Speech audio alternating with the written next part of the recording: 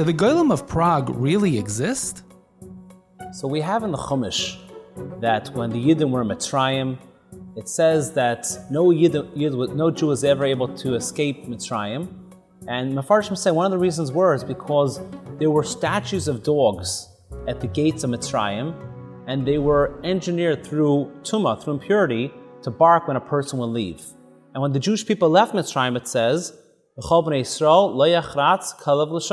that no dog barked. That's one place where it speaks of inanimate objects coming to life. We also know the Chet Egel, the golden calf. Also, it says that there was this golden calf that was walking around, eating grass, seemingly an object coming to life. We know that Yeravam ben Avat, during times of the first Beis Mikdash, also had a golden calf, in order that the Jewish people should not go down to Yerushalayim to serve him, to serve Hashem. And it says in Nach that Gehazi caused these golden calves of Yeravam ben Avat to begin to speak, to eat grass, and to cause them to become alive. So we do see this concept of taking a golem, taking an inanimate object, and causing it to come to life. The Gemara says that Rava, through learning Sefer Yetzirah, he once created a person. And it's humorous, but it says they sent it to Reb Sheshas, his colleague. And Reb Sheshas began to have a conversation with this golem, with this creature that was created by Rava.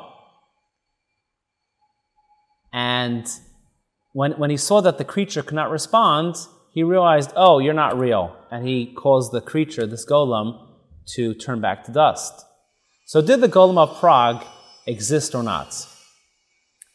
So the earliest record that we have is a sefer called Niflois HaMaral, which is said to have been written by the Maral son-in-law, Rabbi Yitzchak Katz. It was found in the beginning of the 1900s, beginning of the 20th century, and that is where we have our story of the Maral of Prague creating the Golem.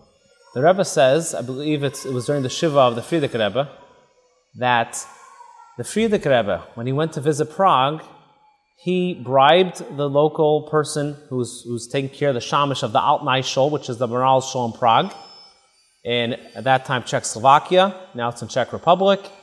And he climbed up to the attic where the golem was said to have been. The Rebbe asked the Frierdiker Rebbe, did you see anything? And the Frierdiker Rebbe did not respond. However, the Frierdiker Rebbe said, when I returned to my father, the Rebbe Rashab said, I needed to daven for you for many months for the fact that you went up there. So that's what we have. That's what we, as far as we know if the story is true or not.